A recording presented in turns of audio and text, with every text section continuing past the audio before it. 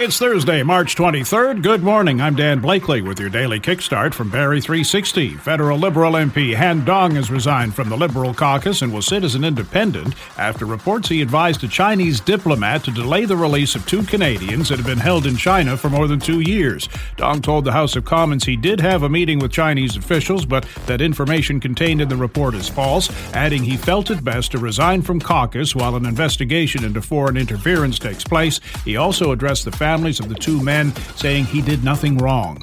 Much police activity yesterday in the Holland Canal near Canal and Pump House Roads in Bradford after reports of a body in the canal. York Regional Police divers were called in, who quickly determined the body was a mannequin.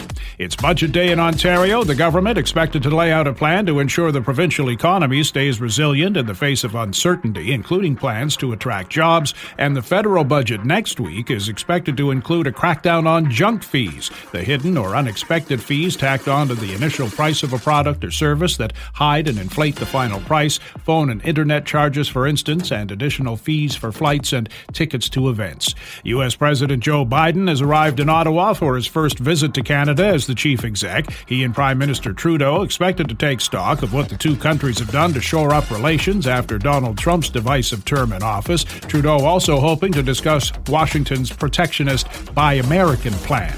Popular American burger joint Shake Shack is coming to Canada. Will open its first location in Toronto next year, but hasn't said where or exactly when, nor has it indicated where the others will be located, just that it plans to open 35 Shacks in Canada by 2035.